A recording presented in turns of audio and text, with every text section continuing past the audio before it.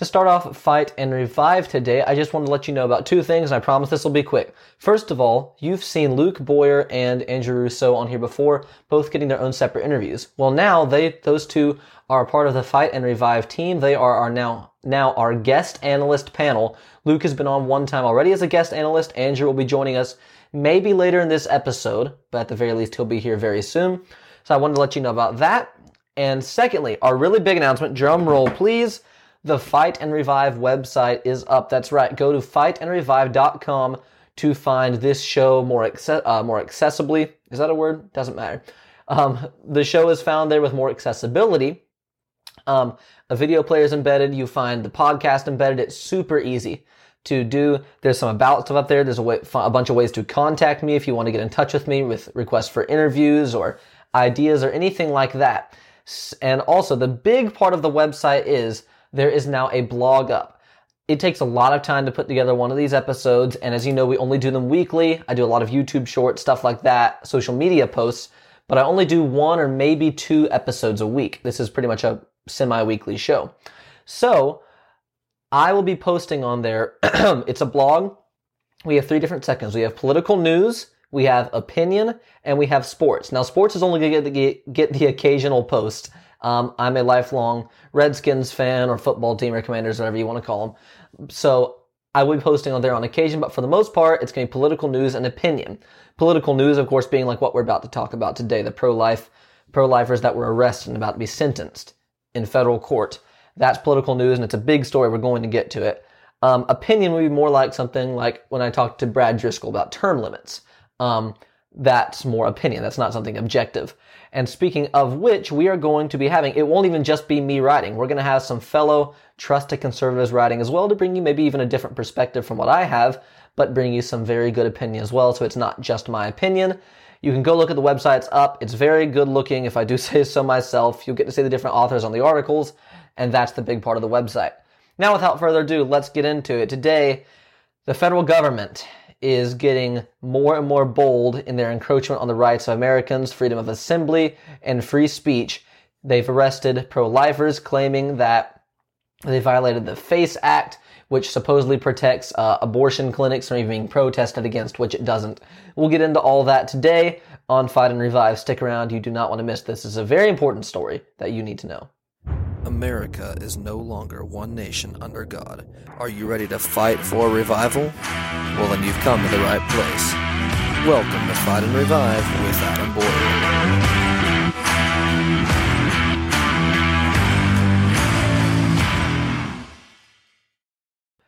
We start off with a report from the Daily Wire.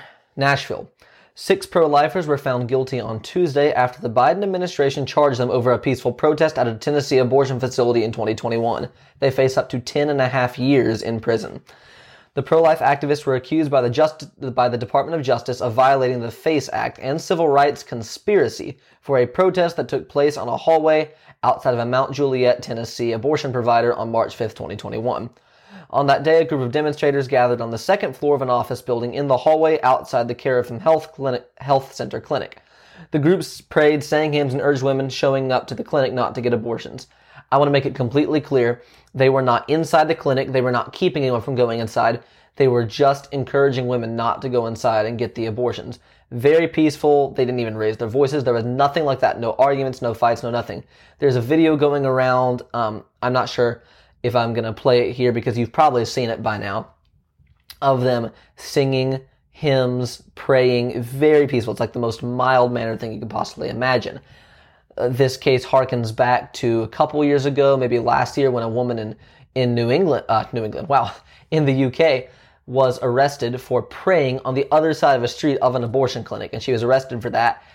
Even the UK, though, they let her go and end up making a public apology to her for that. In the US here now, we can't even do that. We are sentencing these people, and we don't know what the sentence will be yet, but they are expected to appeal their verdict, and we'll see how the sentencing goes. Those on trial, remember these names, included Chet Gallagher of Tennessee, Coleman Boyd of Mississippi, Heather Idenai of Michigan, Cal Zastra of Michigan, Paul Vaughn of Tennessee, and Dennis Green of my home state of Virginia. All 6 defendants were found guilty of both counts. They are expected to be sentenced in July. The conspiracy charge can be punished with up to 10.5 years in prison, 3 years of supervised release, fines of up to $260,000, while the FACE Act charge can lead to 1 year in prison and a $10,000 fine. The verdict was delivered on the 5th day of the trial, which took place at the Fred D. Thompson Courthouse. The case was overseen by Judge Alita Trauger, appointed to the court in 1998 by President Bill Clinton.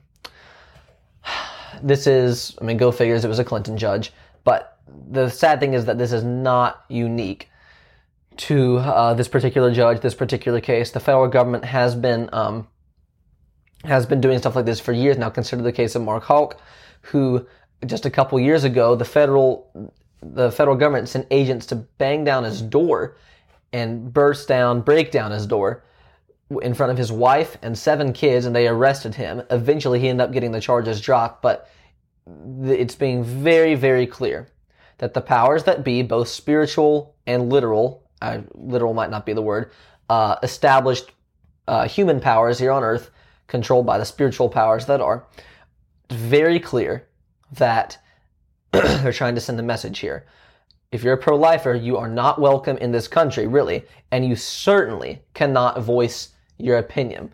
We talk about the slippery slope of first they demand you accept them, then they demand you include them, then they demand that you become one of them. Right now we're at demanding you include them, and pretty soon we're going to be at the slippery slope of where you have to also be pro-abortion, if we're not there already, which really we are, that you also have to be pro-abortion. Then the next final step will be they want you to be getting abortions.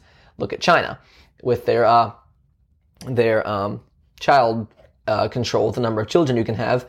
It's destroying their country now. Their country is on the verge of collapse within the next generation or two because no one's having kids now, even though they now want people to have kids. They went on for too long with restricting the number of kids that you can have. Trust me, that's next in the U.S. If you don't think it is coming. So, it's just an extremely frustrating and sad case. And the important thing to remember, of course, is that this group, I believe, are all Christians. They at least all claim to be. I can't speak for them, but I believe they all claim to be Christians. They were singing songs, according to this, singing songs like Holy, Holy, Holy, Armored Christian Soldiers. The local police, when I think the abortion clinic called the police on them, local police didn't charge them with anything. No, they did charge them with misdemeanor trespassing, is what happened, but very minor charges. Then the federal government, of course, comes in. The important thing to remember with all this, of course, is that the Lord is in control, as they know, and that the trials, as stated in the first chapter of James, are here to strengthen our faith, purify us, and the church as well. I'll read you a little bit here from the Give, Send, Go, set up by a friend of the family of Paul Vaughn, one of the people that was arrested. They are expected to appeal the conviction after his participation in a peaceful, life-affirming gathering at an abortion facility. The case of Paul Vaughn, a devout Christian father of 11, and several other pro-life advocates has drawn national attention in the wake of the Biden Department of Justice's virulent, I can't pronounce it, virulent, I'm trying, okay, I try to pronounce it. Here we are, I have a high school education, no college degree, so I can't pronounce the big words. It has drawn national attention in the wake of their prosecution of pro-life activists, which began months following the overturn of Roe v. Wade. And also, if you don't think this is revenge by the federal government on the Supreme Court for overturning Roe v. Wade, which, by the way, we have a Supreme Court which is not all that conservative. The only 2 reliable conservatives we have on there are Alito, Thomas. Gorsuch has been decent. Kavanaugh, sort of. Amy Coney Barrett has been incredibly unreliable. But the Roe v. Wade was their one big decision, that and NYSRPA versus Bruen, the gun rights case in New York. But all that to say, this is definitely revenge on them. Immediately following the guilty verdict, the pro-life defendants, along with family and friends, gathered in front of the courthouse to pray and sing hymns together. Convicted along with Vaughn were 5 other defendants, as we talked about. 4 remaining defendants are scheduled to subsequently stand trial for misdemeanor violations of the FACE Act. There's a lot more to it. What I'm going to do, this is from their Give, Send, Go page. I'm going to link to their Give, Send, Go page in the description. They're trying to raise $100,000. So far, they've raised just short of 30. Legal fees are incredibly expensive, and you can't just go appeal a decision. It's very expensive.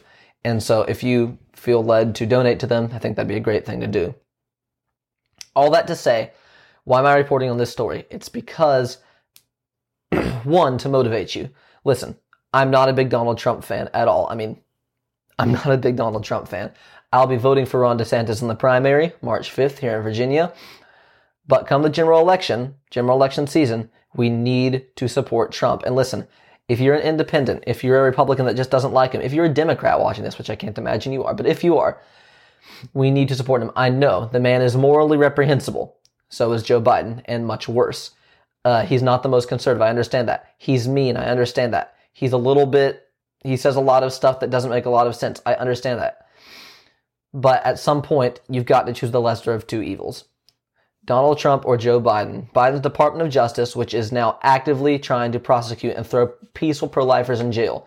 If you participate in the March for Life, if you've ever peacefully protested at an abortion clinic, handed out materials on election day, something like that, they are going to come for you. And until we fight them on this, they're not going to stop. So far, there's just been little resistance to it at all. And it's time for civil disobedience. And it's not, I think there's a perfectly biblical case for it, that is, because our supreme law of the land is the U.S. Constitution, not the president, not the Department of Justice. And when they're violating the Constitution, we do not have an obligation to obey them. So, all that to say, keep this in mind. If you would, I would highly recommend sharing this video, sharing this story, even if not this video, finding an article about it, sharing this story about the family, about the different pro-lifers that have been convicted by the evil Department of Justice and the evil Joe Biden. And if you evangelicals have a really bad track record in recent memory, if they do not rally together and they do not come out in force to vote this November and also protest and also engage in civil disobedience, because just voting is not going to cut it, folks. Ultimately, we know, based on Revelation, the book of Revelation, how things are going to end. But as long as we can keep our country together, we need to do it. And that's what I'm here to do, to motivate you. Thank you for watching, folks. Don't forget to go www.fightandrevive.com. Check out the new site. Hope you'll keep up to date with me there. I've got a lot of good content coming, and if you'd support it, that would be greatly appreciated. Thank you for watching. Don't forget, share this story with someone you know. Thanks for watching or listening to Fight and Revive with Adam Boyer.